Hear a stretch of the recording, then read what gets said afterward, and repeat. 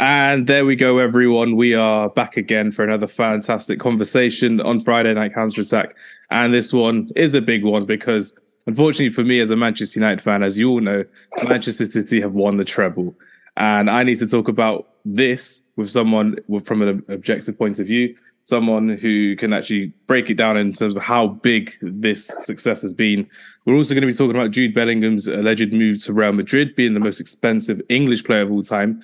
And we're going to be talking with the great Henry Winter. So, Henry, thank you very much for joining our podcast today. It's a pleasure to see you again, my friend.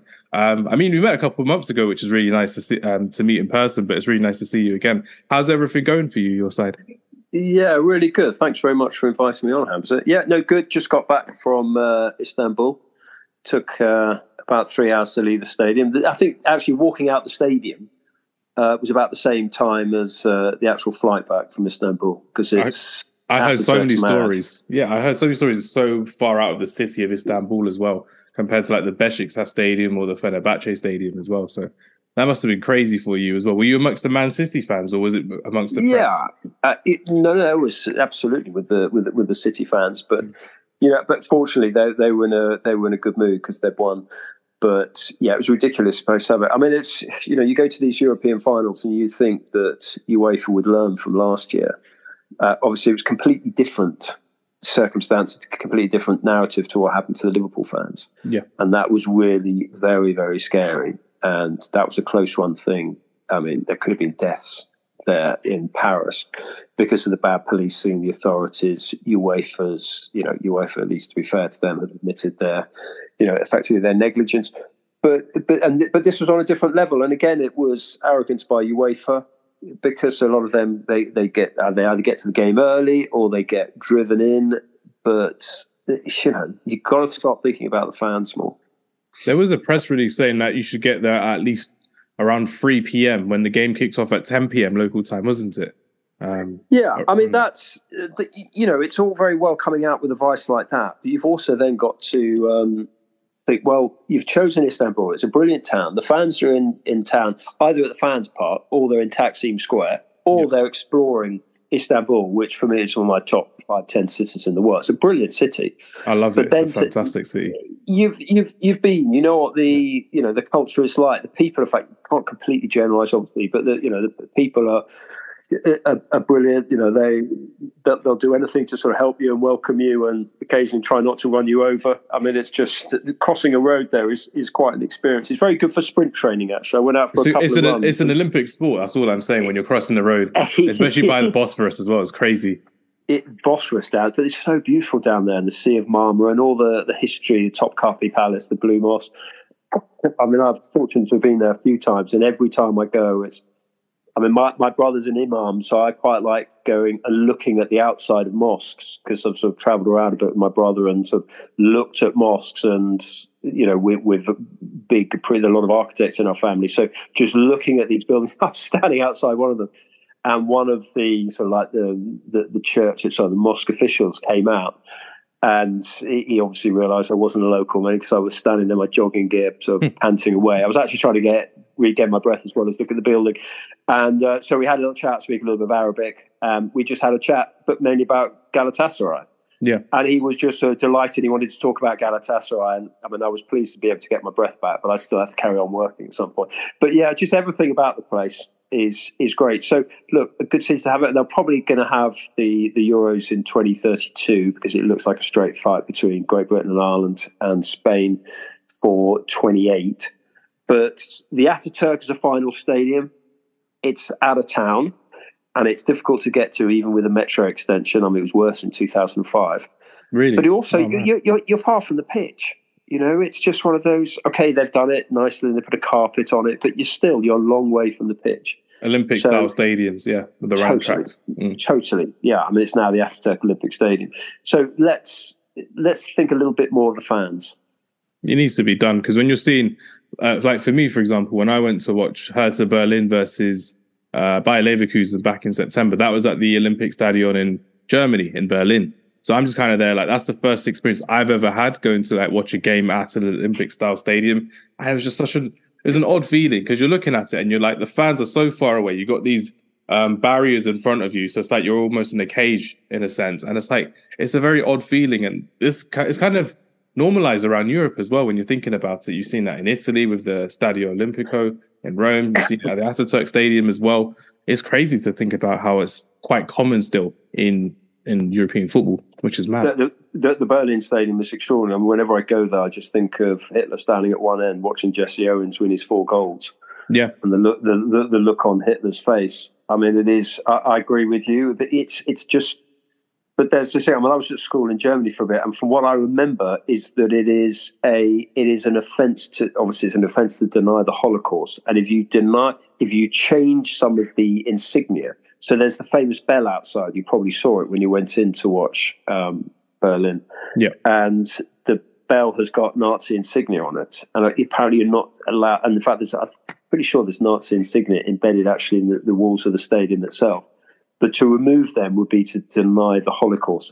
I might have got the law wrong, but you're very aware when you're in that stadium of the history of the stadium, and it must have been an electric atmosphere when Jesse Owens was winning his 4 goals in the home of Aryan supremacy. You know, what to 2 fingers that would have been. What a story. Can you imagine social media now covering that? So, yeah, an extraordinary stadium. No, it's an extraordinary story as well. For people who are listening who don't know what it is, just honestly, just research it, YouTube it. It's priceless, especially the award ceremony as well. Having the national anthem of the USA as well. That was an incredible moment. Looking back, he stayed friends with the sort of the symbol of athletic Aryanism, and they stayed friends, and there was such respect between the two of them. But then, of course, Jesse Owens went back to America, and he wasn't properly treated, and there was segregation there, and he ended up running against horses for money. Yeah. So, I mean, yeah, as you say, sort of, have a look at the story. Jesse Owens' story is extraordinary. Absolutely is. We can't even downplay how extraordinary it was back in the day as well, which is crazy. But no, thank you for that as well. It's really nice to hear your point of view from the Ataturk Stadium in Istanbul. Now we've got to focus on what happened on the pitch on Saturday night as well. So you're obviously watching the game. You're obviously covering the game as well. You've come out with a piece this morning, which I was reading before, about the Barnsley Busquets, John Stones. I want to hear a bit more about that and how you found it watching John Stones in person in a Champions League final, and how composed he was on the ball. How did that kind of work for him, moving from a centre-back to a defensive midfielder, kind of dictating the play and getting involved in attacks as well, from your point of view, Henry? There's so many issues here, because we've tended to pigeonhole English players, particularly English defenders, and say, right, almost to stay there. I remember when Rio Ferdinand, the skill he had, and he was always told not to cross the halfway line. Yeah. And now, because of the enlightenment of managers like Pep, English players, well, all players, are just bringing more facets out of their game. And to be fair to, if you go back to his days in the Barnsley Academy, in the under-16s, I think it was, he was playing in midfield. He actually started out by playing up front, as a lot of players do, scoring goals because he had the ability, and then dropping back into midfield, and then dropping back into defence. Yeah. But just to see what he's doing now, it's just, and the journey that he's been on, I mean, it's a horrible word, journey, but it is an extraordinary journey that he's been on. I can remember in the under-21s when he got concussed before a game and he couldn't play the first 2 games. He was so keen to represent England, albeit under-21s for the first time. And I met his parents there, and you could just see them, concerned for him as a son. And, concussion is a serious issue, and we take it even more seriously now. Definitely. And then just to see the way he had his move, he stepped from Barnsley into Everton. Even when he was injured at Everton, he was doing his community work. He got Community Player of the Year. He's always been a very conscientious individual. So I've always liked John obviously as a player, but also as an individual. Been lucky to interview him a few times down the years. Yeah. And he's just one of the good guys. And then he had issues. I'm not really interested in his private life. It's his own business. I don't really know what went on, but I kind of got the impression something was happening to him, because you saw these tattoos beginning to sort of creep down his arms and onto his legs. And that's not always a sign of, people do it to as a celebration, but there was obviously something going on in his life. So, and that, I think, distracted him. He was on the bench in certain games. And now look at him, because of his own hard work, because of the support of his family, and because of the inspired coaching of Pep. He's now a champion of Europe. And you just hope that, he does play centre-half for England, which he will do alongside Maguire, that when he gets that opportunity, he can step into midfield and just bring another facet to England's game. Is John Stones the best centre-back you've seen since John Terry and Rio Ferdinand for England? Oof. I mean, Sol Campbell, outstanding. Ledley King, I appreciate. Yeah, Ledley King. I mean, Ledley was unfortunate because he had his injuries, but Ledley could also play in midfield, so he obviously had that ability on the ball. I would absolutely put John Stones up there. I mean, absolutely. I mean, John Stones got 66 caps for England. I mean, he'll probably, what's he, 29 now? He'll probably get another 30. You know, he could be touching 100. You know, that's just phenomenal what he's achieving. So, yeah, I would say he's one.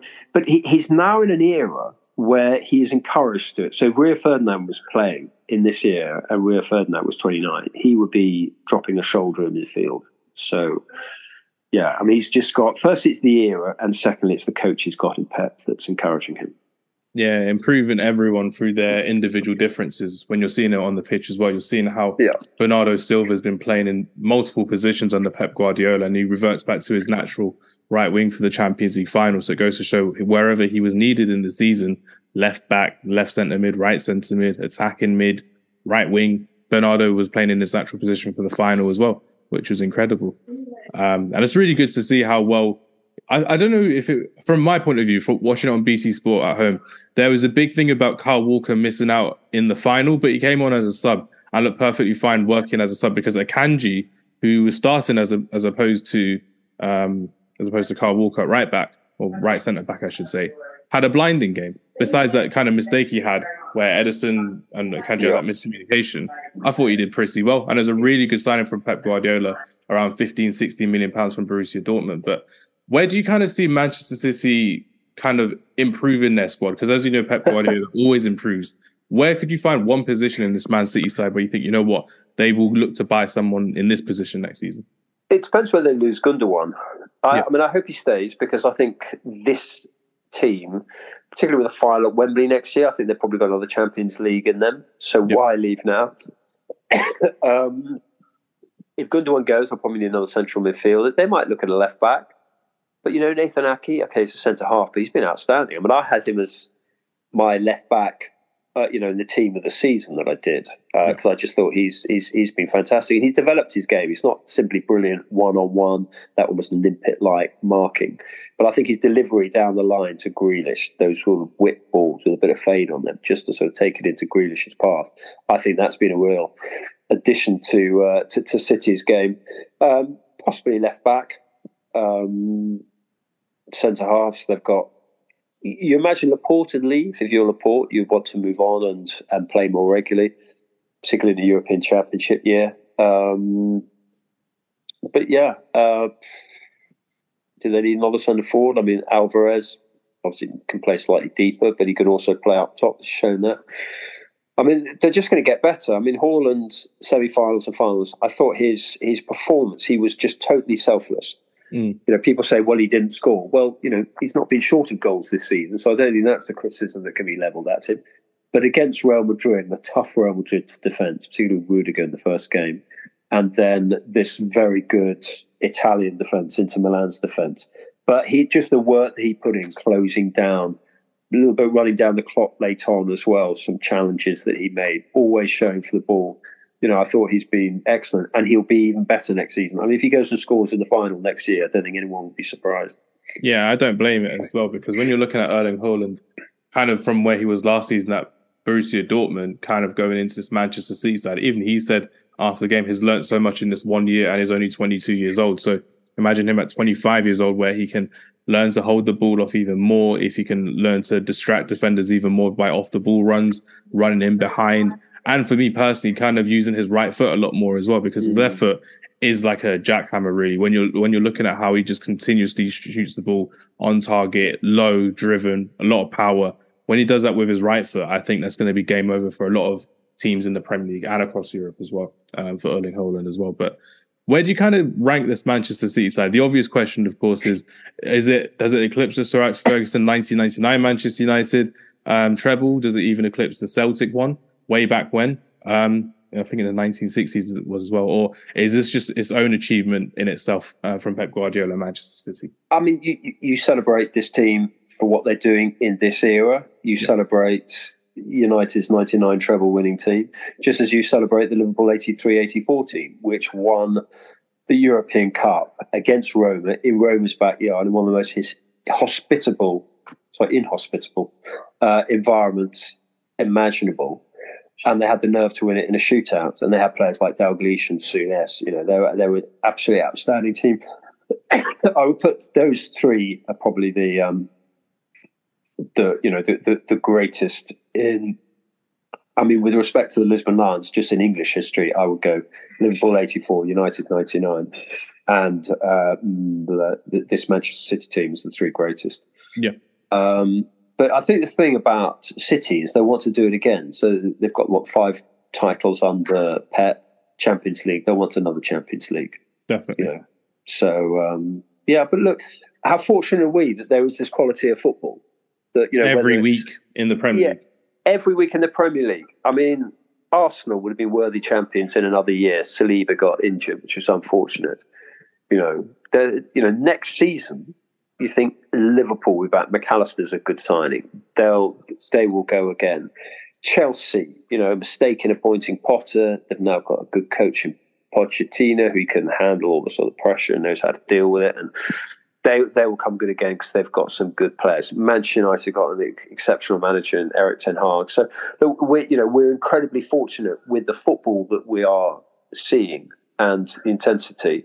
And maybe they will take some points off Manchester City, but it's going to be. But look, Brentford did. How well did Brentford play against Manchester City? So in both games as well, home and away. Both games as well, home and away. Yeah, absolutely. So maybe that's the way to do it. Just 3 at the back. But Inter Milan had 2 up front, and maybe that's the way to go. Sort of 5-3-2, 3-5-2 against City. I mean, people will take points off City. They're not going to be totally invincible. But again, I think they're in 8-1 for the treble for next season.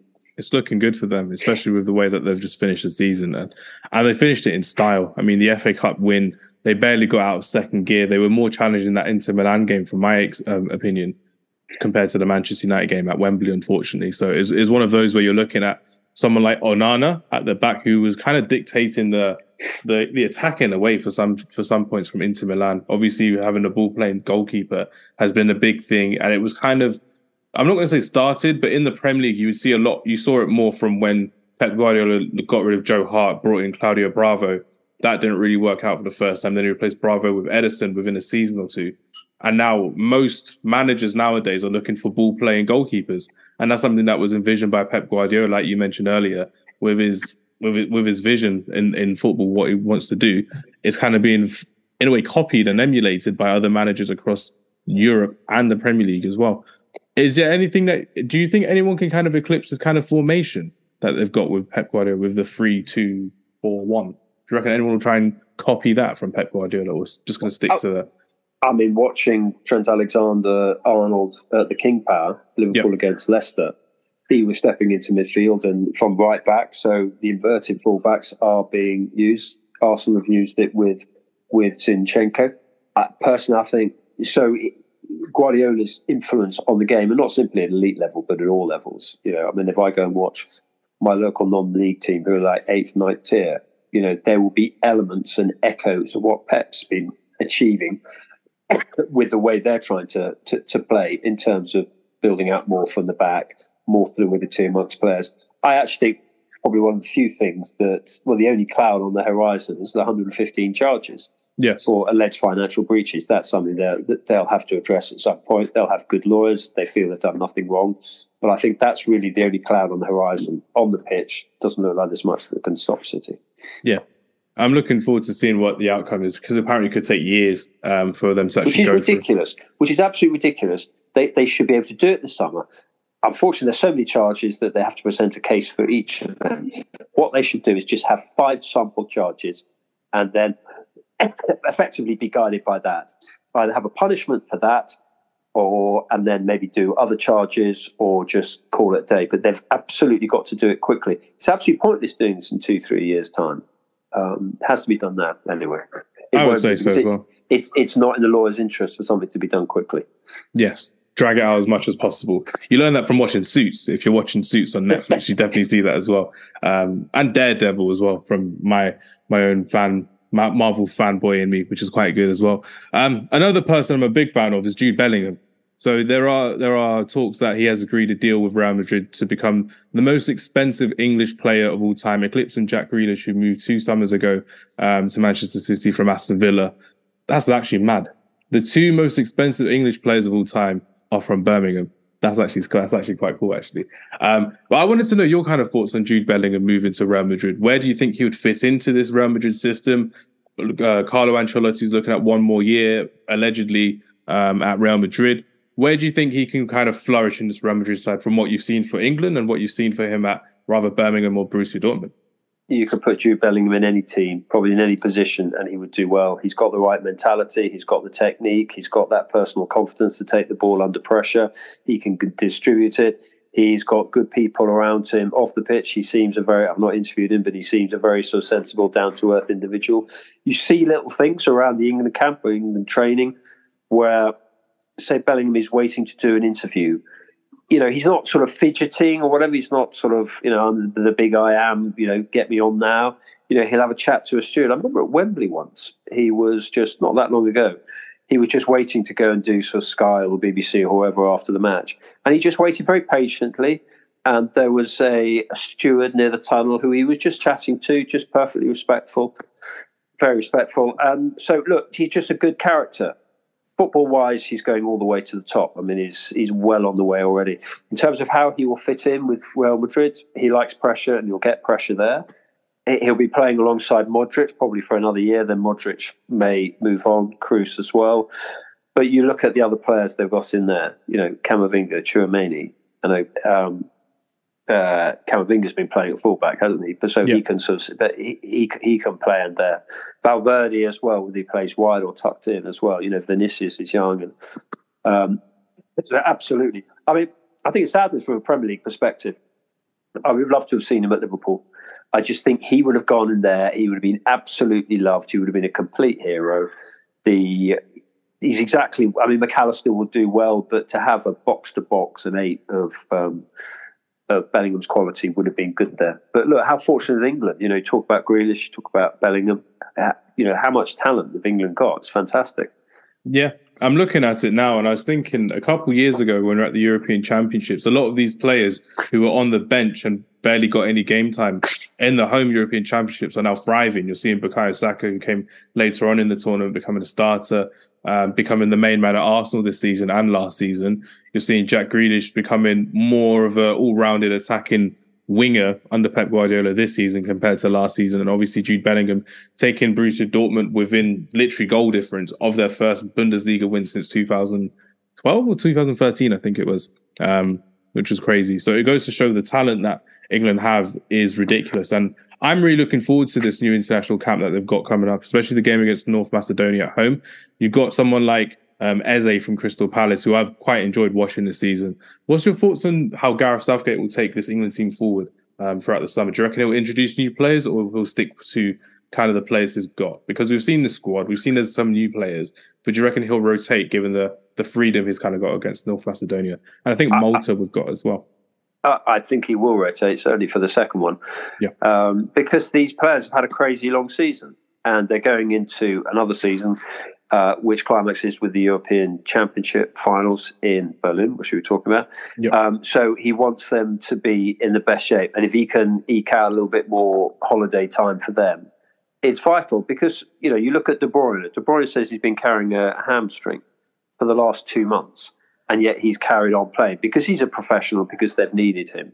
But FIFPro, who are the global players unit, came out with a report while we were in Istanbul. And 43% of the World Cup players surveyed said that they were basically running on fumes. And so we're going to get more injuries. And we wouldn't do this with horses in terms of demanding the players play and play and play. The season in terms of the workload now is crazy with the extra tournaments. There was one amazing statistic that Rodri's played in 9 separate tournaments in the past year. Yeah. I mean, it's crazy. I know they get well paid, they get well looked after. They've got, as you know, the best dietitians, the best sports scientists, the best conditioning people. I get all that, but it's still a human body, and it's more than ever as well. 9 competitions in a year is insane. Pedri had that in his first season at Barcelona. I think he finished the Euros, and when they finished in the semi-finals and went straight to the Olympic team, I think like a month later when they're playing in Tokyo in 2021. So it goes to show that even though footballers are used to having the best recovery, it's still not what they're used to, even from around 5 years ago, since obviously pre-pandemic, when you've got all this kind of catch-up in modern football to catch up with, and the games that keep coming thick and fast, which is absolutely insane. I mean, just on Bellingham, you mentioned Bellingham. Bellingham's played at 19. He's played almost 20 times as many minutes as David Beckham played at his age. Yeah, which is wild. Always starting as well. Absolutely. I mean, Michael Owen played summer after summer for the England age groups, and then it took its toll on his body, you know. So, and Bellingham's played even more than Michael had at his age. Would you say that happened with Dele Alli as well? Because again, when he burst onto the scene for Spurs, he was straight into the England side as well, and then he felt. I think he came up with a quote saying, my body feels around 30 years old. And then ever since he's kind of moved away from Tottenham, we've not really seen anything of him from a footballing sense, but it goes to show that he's not really there in terms of physically playing all the time for Besiktas or for Everton when he's playing. Is that a big cause in burnout, really, because of the amount of games and the pressure going through modern football? Dele's issue is mental, not physical. Okay. Physically, I think he's fine. He can play. I just think he fell out of love with the game. I think there was an element of distractions, and it's so sad because I remember meeting him for the first time as a 16-year-old at MK Dons. I was in Carl Robinson's office, and Dele just happened to walk past, and Carl said, "Oh, Dele, come in and meet this guy. He might mean nothing to you, but he covers England, and you'll be playing for England one day." And you just knew. I knew meeting Dele then at 16 that all the hype that he was absolutely going to the top. But, you know, it's about having a good support structure around you. And Dele came from a difficult background. He's got a sort of second family in a way who sort of tried to look after him. But, you know, I remember talking to Patrick Bamford when he was at Middlesbrough, and he would, if he was in London or whatever, he would drive, and he was driving up to Middlesbrough. He would go via Milton Keynes just to see Dele was eating okay and making an omelette, and then get back in his car and sort of carry on up. Yeah. So there's so much love for Dele. I mean, you know, World Cup semi-final, you know, he was there. He was such an important part of England's journey in Russia. So I just hope that he does come good. He does regain his love for football again.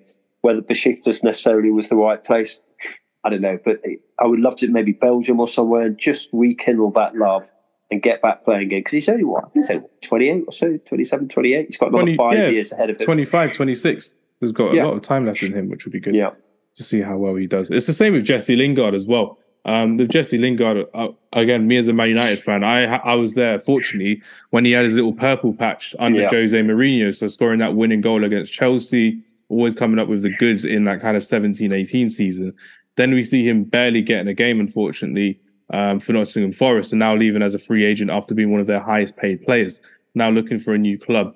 Potentially could go around Europe as well, but the same thing kind of happened with Jesse Lingard, which is not really the same as Dele Alli, but is it more of a mental thing? Because he came out with that Stephen Bartlett interview. He came out with his Channel 4 documentary as well. Was that more of a mental thing as well, do you think, from Dele Alli's point of view?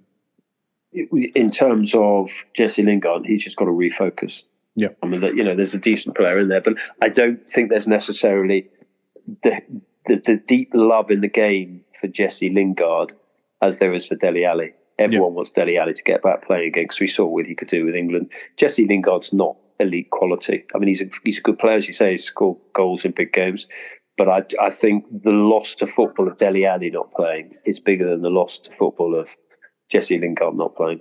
Definitely, because with me growing up, there's so many players that I thought would have done really, really well, not just for England, but even just in football as well. So one of my biggest things, and I think you would know as well, obviously the injury to Ronaldo Nazario, Ronaldo R9. Everyone from kind of my generation who got to watch him, who got to appreciate him, has always said he's the greatest number 9 we've ever seen. Barring his injuries, he could have scored a lot more. He would have been playing a lot more as well.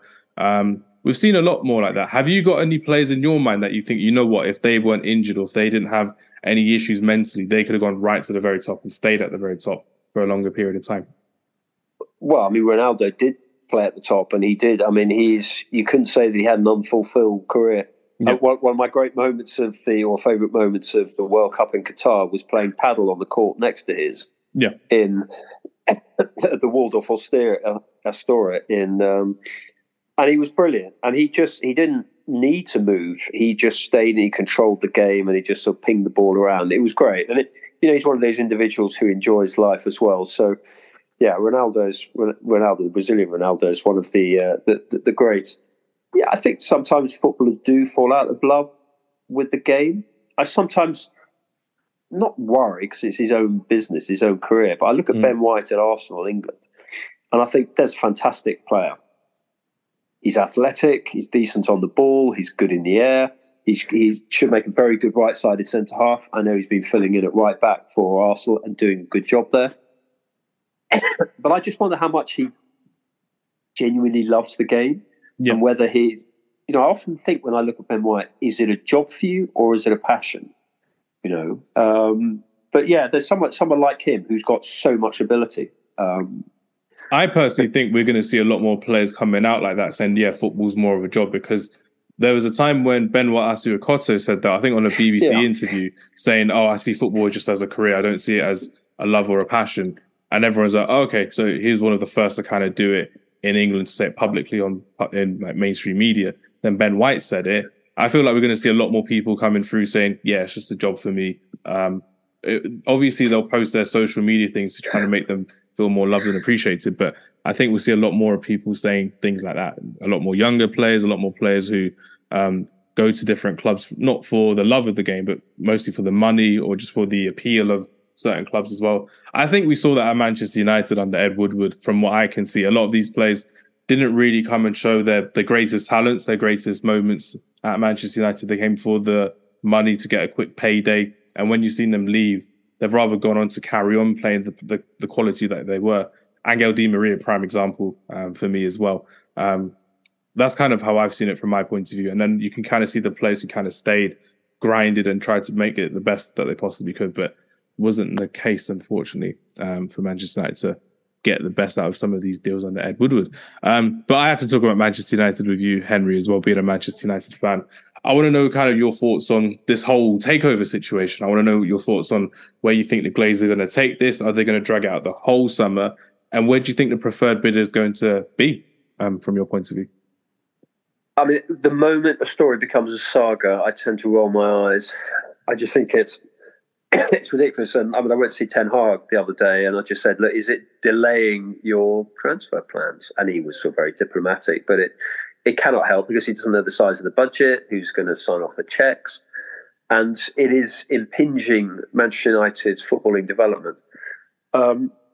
Having spent a lot of time criticising Qatar up to the World Cup, it would be slightly hypocritical if I then said, I want Sheikh Jassim to come in.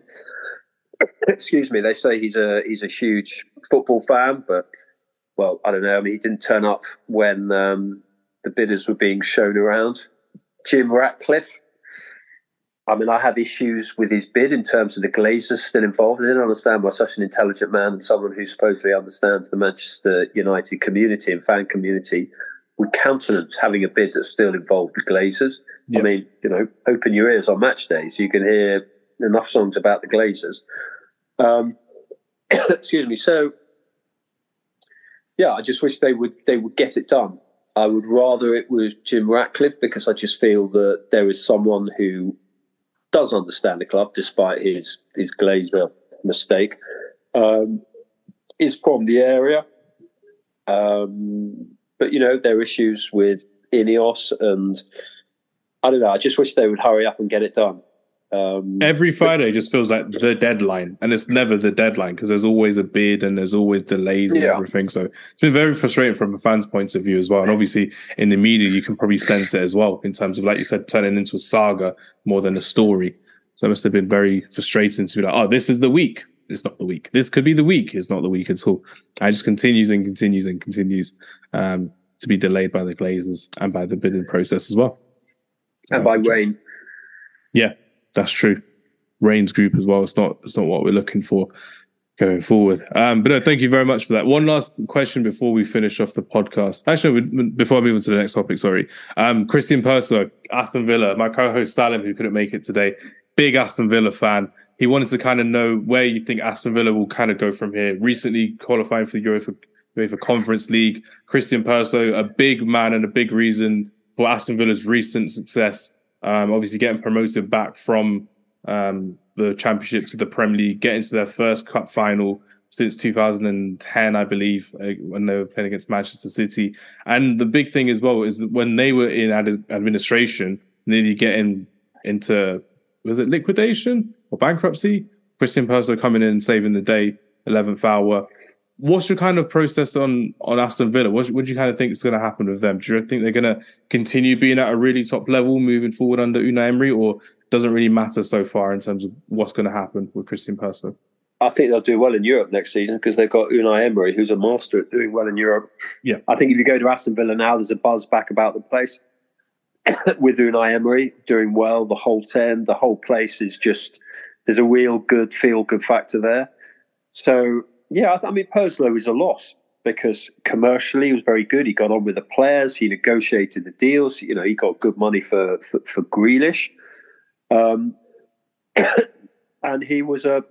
he's an elite Champions League level official, at Villa, and they need him. I understand they want to almost streamline the process between the new director of football and the board. But Purslow knows football. He's been around it. He knows that where they will also miss him is in Premier League meetings, because Purslow was very cute there. He got on with people. He knew a lot of them, having worked at other clubs. He knew where the dangers lie in advance. So I think Villa might slip down a bit in terms of their influence within the Premier League, having lost Purslow. And I can't imagine, he's been there 5 years, I can't imagine it'll be too long until he actually crops up at another elite club.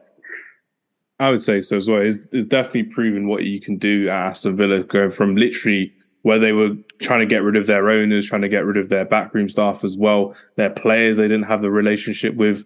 Remember that season in the Championship when they had Steve Bruce as manager and he had to go mid-season and he was going on, they're not going to go anywhere. And then Dean Smith took over. I think Purslow was in that season, that 18-19 season. And then he just came in and then they went off to the playoffs. I remember going to one of the games with Salim, who's not here at the moment. Went to watch Derby versus Aston Villa, and Aston Villa won 4-0. And in that game, you had Jack Grealish scoring an absolute wildie from outside the box from a corner, volley. You had Mason Mount playing. You had Harry Wilson playing. You had Frank Lampard coaching. John Terry coaching for Aston Villa. And you had Ashley Cole, I think, playing for Derby County as well. So you had and Tammy Abraham playing for Aston Villa as well. So you had big stakes in the Championship at the time for Aston Villa. And that's what Aston Villa have kind of done recently, always upping their stakes and making sure they're building. And that's definitely credit to Christian Purslow and what he's done at Aston Villa as well, which is great to see. Right, Henry. So we've done all the football talk. Now I've got to ask all about you. Obviously, it's not every day we have one of the biggest writers in world football, let alone English football, over the last 20 years. I'm going to ask you 3 different questions at 3 different times. So the first one is your best 3 moments in your career. So rather interviewing a player or a manager, meeting one of your childhood heroes, anything like that. I'm all ears. Let's hear it, Henry. I mean, I didn't really have childhood heroes. I just have huge respect for players, for anyone who's got to the top of their profession, particularly in something as competitive as professional football. Yeah. You know, the setbacks they've had along the way, the threat of injury, the difficulties for a lot of the younger players actually getting to training, particularly their parents split up, maybe one of them didn't drive. You talk to Marcus Rashford and the whole free school meals. So in terms of the individuals, I don't get in awe of them. I'm not like that as a person. I don't idolize them. I don't get awestruck when I meet people, but I do have that huge respect. So I would put Marcus Rashford up there for what he's done on the pitch. I think he's been absolutely, he's been superb. What a player. Was it 30 goals this season? Yeah. And highest ever. Yeah, and then you look at what he's done off the pitch. I mean, it's funny because I was talking to some people around Boris Johnson in Westminster during that period, and they were saying, Why is this footballer? Does he really think he can beat the Prime Minister? And I said, look, there's only, I'm trying to make a joke out, there's only number 10's going to win this. And it's not going to be the one with the number on the front door. Because of that. Marcus's, Marcus was on a mission. He'd experienced it. His amazing mother, Melanie, would be crying herself to sleep at night because she had 3 jobs and she was still trying to get the money to feed the three kids. So Marcus Rashford, absolutely, having been privileged to interview him on a couple of occasions, and and then to see how he's come back from the racist abuse that he's received after at least 2 finals, one for club, one for country. Yep. And I got shown some of the messages that he got sent, and it's just so disgusting and so disgraceful. And my admiration goes out to him even more, the fact that he was able to focus and play on. And the same with Jadon Sancho and Bukayo Saka, for huge credit to them. So definitely, Marcus, Pele was always brilliant to interview because even if you found a quiet place and the organisers had set it up, and you found a quiet place in a quiet corner of a quiet hotel in a quiet town in a quiet city, within 5 minutes the circus would arrive, and there would be people go, "That's Pele," and people warmed to Pele because of what a brilliant footballer he was, but also because he's just one of the loveliest people. Yeah, it's sad to speak about him, in the past tense, because Pele's just one of, it's an absolute legend as an individual. Played in Brazil at a very difficult political time with the military, and a huge admiration for diplomatically how he dealt with that. Just one of the real characters as well. I mean, there wasn't massive football insight because obviously, we saw juggling languages and all that. But just the warmth. I mean, every word from Pele, you felt you didn't really want to join up in a sentence. You wanted to sort of put each of them on a shelf individually because it was a word from Pele. Yeah. So, absolutely loved that. And I would say in terms of privilege, in terms of interviews, and certainly the most humbling interview I've ever done is Jenny Hicks, who lost her 2 daughters at Hillsborough. And that was one of those interviews you come out and you sit in the car and you check. I would take 2 tapes in. I downloaded one of the tapes. I then emailed the sound file to me. So I knew I got that so I could relax. And then I just looked at myself and I said, don't screw this interview up. Just get everything right, every word right, every sentence right. And it was a very long interview in the end. It's about 2,500 words, and the Times were fantastic on it. Yeah. And the Times actually said to me, they never interfere. They're brilliant. I've been very fortunate with people I've worked for, but they've never, ever interfered. But they did suggest one thing. They said at some point in the piece, it went into just desperately personal issues. And they said, you're just going to have to almost step out of the piece and warn the readers that they're about to read something shocking. And I thought that was really good advice because it would have just hit you if there hadn't been that sort of warning in a way. So I felt honoured that she sort of trusted me to sort of tell her story. Again, obviously she told it to other people, but so I would definitely mention those 3.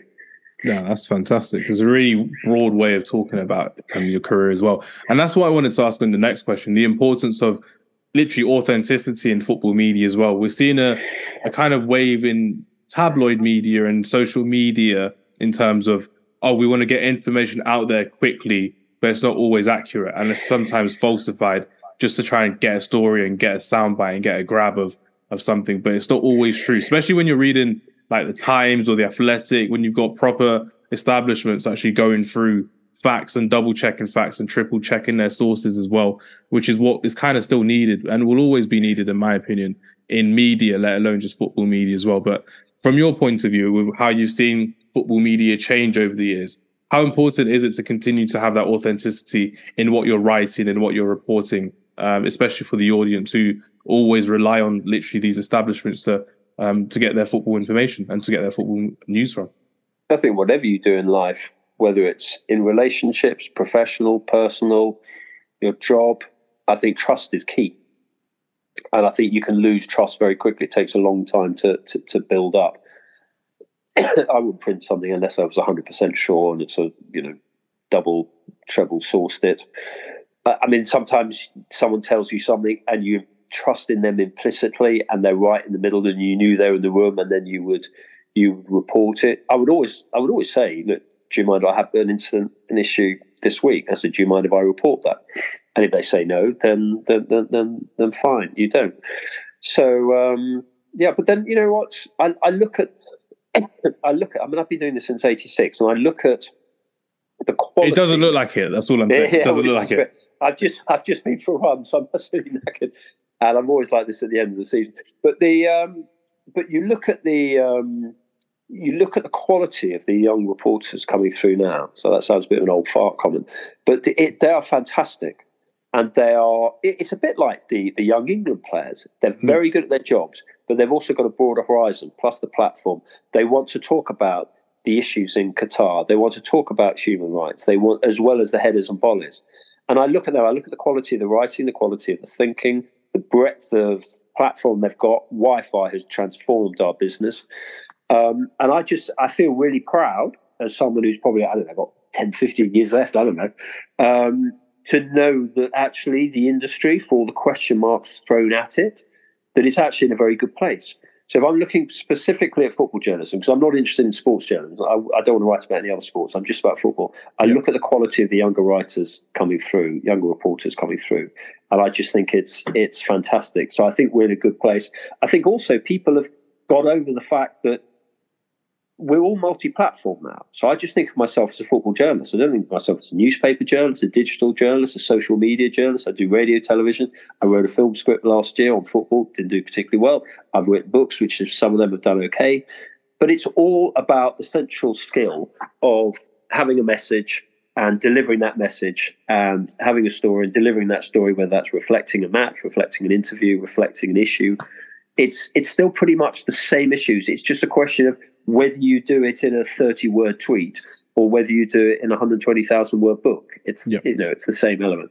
So, but look, I'm so proud. People like you. I mean, just your generation coming through, and you're so technologically savvy, and in a fast-moving world, you can keep up with that. I mean, I have trouble with my thick thumbs trying to tweet a scoreline, so I'm very proud. And if I look around the press box now, I look, oh my God, he's good. He's good. He looks about 12 and he's very good. He looks about 13 and he's exceptional. She's fantastic. I think we are becoming more diverse. We're beginning to reflect the sport a little bit better, which has been much needed. And I've seen that change. And it's been good, because if you are a black England footballer and you're sitting in a press conference with 30 middle-aged white guys, you're going to open up a bit, because we're good interviewers and we've got experience and we can sort of throw the right questions at them. But I think when the media is more diverse, I think the players will open up even more. Yeah. You've seen that quite a lot, especially with the Lionesses as well. So when the Lionesses had their triumph last summer as well, when you've got that diverse kind of social media platform to talk between, I think it's called, like, you've got the press box and the press room at the end, but you've got social media people coming in to kind of chat with them, and they'll open up differently to what you kind of see in a press conference as well. And especially when you see like the England setup as well, when you've got the players arriving, you've got the players having fun, going to like Nike Town and then communicating with different people from different media sources as well. It goes to show that they will open up differently, talk about different things. And they seem more relaxed, more than I've ever seen an England squad, with how kind of the media has been set up differently across their kind of camp over like the 2 weeks that they normally have away from domestic football as well. We've been driving that, obviously, so from an England media perspective, because we wanted to break down the barriers. So we've been talking to the FA. Southgate coming in was just absolutely key. He saw what happened with, he went to a Super Bowl, he saw the sort of media day they have there. He set up in the futsal hall at St George's Park. This, basically everyone sat up Super Bowl style on a desk, and we sort of floated around and talked to them. And the players have really opened up. And I think there is a lot of trust. Also, media relations with football teams tend to be good when they're doing well. So the Lionesses is always going to be a good story and get good press. Ditto with England at the moment. I'm probably actually one of the biggest critics of Southgate. I mean, I look around the room and everyone's being really nice to him. I go, well, so why didn't you make those tactical changes? Why, when you've got probably the greatest generation of England footballers ever in terms of quality and particularly depth, this team should be winning a trophy. So and Southgate has to get that right. But absolutely, Southgate's been so important in terms of breaking down those barriers, because ultimately we're just conduits to the supporters. We get their message through, and the players have their platform. The players have, the influence will come in. But I tell you what, if a player has got a community event and they want it covered in depth, they'll go to the Telegraph, they'll go to the Times, they'll go to the Independent, the Guardian, the Mail, maybe one or two other papers. They'll go to the Athletic. So absolutely, that is. I think actually the media is in a very good place at the moment. Yeah, no, it's really nice to see, and it's like you kind of said as well, it's represented differently as well, which is really nice to see. You're seeing people talking about, for me being a Muslim person as well, people talk about Ramadan so openly in the BBC, in the Times, in the Athletic as well, which is great to see. We're seeing people talk about literally how people just work differently with different people, and it's really nice to see how that's become such a big thing in terms of, I think there's a podcast I was listening to with Carl Anka going on about how when he first started in football media, it was like, oh, because I'm a black journalist and I'm getting turned away from the media section because they're not used to seeing a black person representing. I'm sorry, I cannot believe that happened. Yeah, I think it's Southampton, something like that, which is crazy, he said. I mean, that's shocking if that happened, because that is, Carl's, that would have been in the last 10 years. And I will be, if you'd said that had happened 25 years ago, I possibly could have believed that. But I would have been, I would say that the press box has been far more welcoming, far more open. Yeah. The whole sort of Muslim element, I write a fair bit about it because my brother's a very famous imam. And if I walk into a football match, I will get fans coming up to me saying, your stuff's terrible, but your brother is one of the most amazing men. Can you get him on social media? Because there are all these social media sites dedicated to my brother. Yeah. So I've written a lot about not a lot, but I've sort of talked about, possibly in a different perspective to many journalists because of my brother. But what's been very interesting is you mentioned Ramadan and the breaks in play. People are now sort of completely understanding now that if someone is on Ramadan, and obviously that time of year when it gets darker later, and it's an issue in the first half of games. So, and then going to Qatar as well, and see that. I tweeted England's first training session, and I've always, as a son of an architect, and with my brother being who he is, I've spent a lot of my early years going around mosques all around the world, and I find mosques incredibly beautiful. And also, as a former choir boy, I love the acoustics. Yep. So when the call to prayer, Muezzin, was being played, it just coincided with the 15 minutes we were allowed to watch and record of England's first training session. And I just thought this was a perfect way of capturing England's first training session in Qatar, in a Muslim country. And I tweeted it. And it was very interesting because initially it was people going, are you being disrespectful? Or there was a little bit of Islamophobia. Why are you doing this? And everyone in that normal tribal social media. But within about 10 minutes, people say, well, you do know who his brother is, by the way. And then people having actually a really intelligent conversation. And I actually it was like a fight was breaking out in a room next door. But actually it then calmed down and everyone actually had a really intelligent conversation. Because look, we know there's sort of racist, there's Islamophobias, there's so many issues in this country. But essentially, I think the majority of people are actually quite decent people and quite respectful of other people once initial barriers get broken down. And I think that's what happened with that particular tweet, which then, rather nicely, and it certainly wasn't my intention, it did actually go viral. Yeah. I showed that to my parents as well. I was like, yeah, it's England's first training camp in a Muslim country, basically, in the World Cup. And then they're just there like, yeah, it's just perfectly fine, isn't it? Because it's like they can't control what's happening at a local mosque nearby. It's what's happening when you're recording the video. It's perfectly fine. But a lot of people, they want to take offense when it's not. There's nothing really offensive in there. So it's one of those things when people are like, "Oh yeah, you shouldn't be recording that." But I'm like, when you go around the world and you go to like a different mosque, for you in Istanbul, for example, multiple mosques on multiple streets, you'd have heard that all the time. So you'd have heard that consistently around when you're going to cover the Champions League final. So there's nothing you could do to kind of be like, oh, we can't mute it for the sake of muting it. It's just what happens. But also, I'm not particularly religious. I was born up an Anglican. I was confirmed in Westminster Abbey. But actually, but for me, it's the beauty. Obviously, respect for the religion, and I respect the Quran. But for me, it is the beauty of the music. Yeah. I move when I hear that, the call to prayer. I just find it just I find it very haunting. I mean, my brother's, as I say, is an imam, and he preaches. He's got his own mosque now in Cambridge, but he preaches in I visited him in Cambridge as well. Oh, have you? Good. In January? Yeah. Oh, good. I hope he was nice. Was he helpful? He was lovely. Yeah. It was one because in that mosque in Cambridge as well, you've got like a cafe, you've got like a welcome center as well. And I went in there with my wife. It was actually our wedding anniversary. We went kind of showing off my anniversary date there. But yeah, we went for our anniversary before we headed somewhere else for dinner, I think. But we went there. I met him, had a chat with him. But he was very welcoming. But the fact that you had so many people around him trying to talk to him as well, it was just one of those things that we had a good kind of minute conversation. He's a lovely guy to speak to as well, and honestly, fantastic person.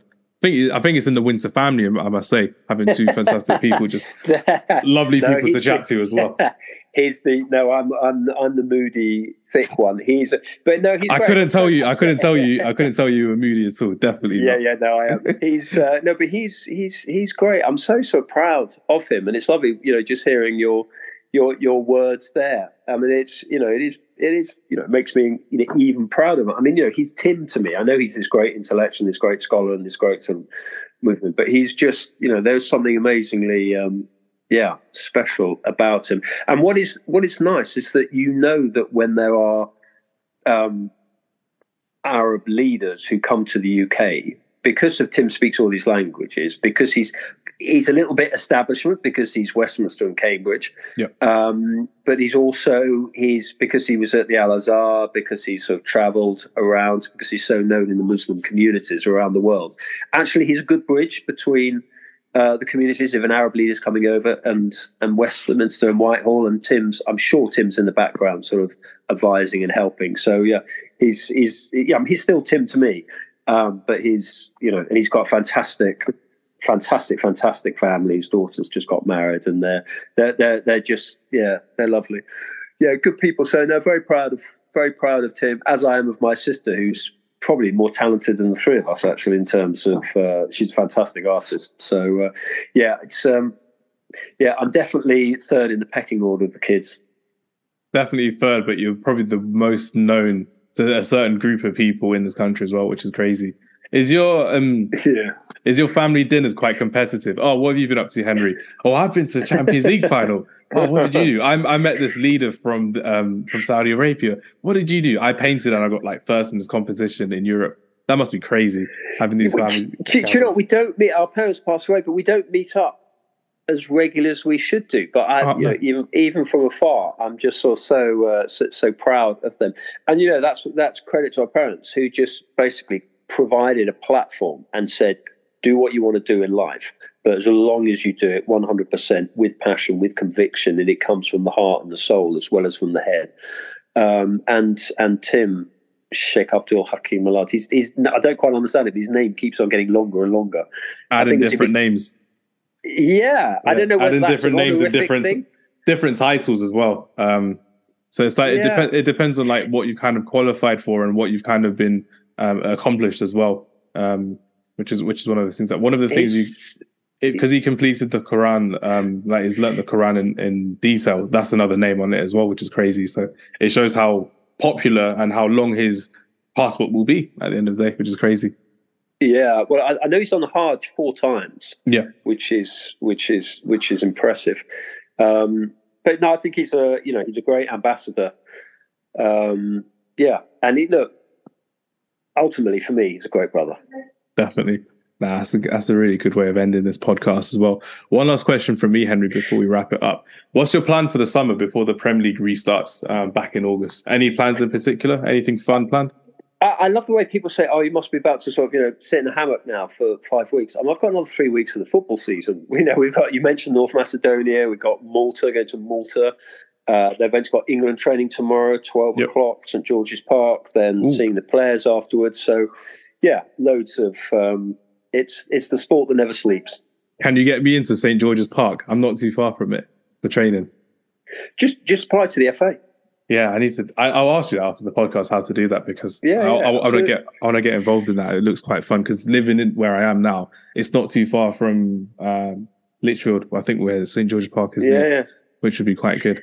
But no, Henry, it's been an absolute pleasure having you on my podcast and learning from you and listening to your amazing stories. It's been great to have you and great to talk to you again, which would be good fun. Hopefully another time later this summer. I'd like to see you again, which would be good fun. I'll be down in the south again a few times more, which would be good fun. But yeah, one last message from you to anyone listening in terms of how to get into football media. One word of advice to anyone listening to get into football media? There are two rules in life: work hard and be nice to people. Yeah, simple as that. I mean, just work hard; the door will open.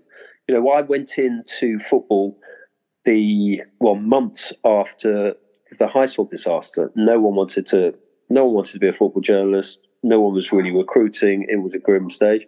Now there are many avenues in social media, blog all the time. Do things like this that you're doing, Hamza. It's fantastic. Contact sports editors.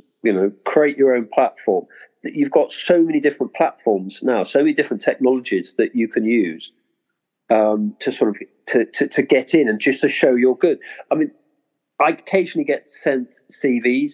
I very rarely look at CVs because I can tell within 2-3 sentences of a personal statement or of a blog whether someone's got it.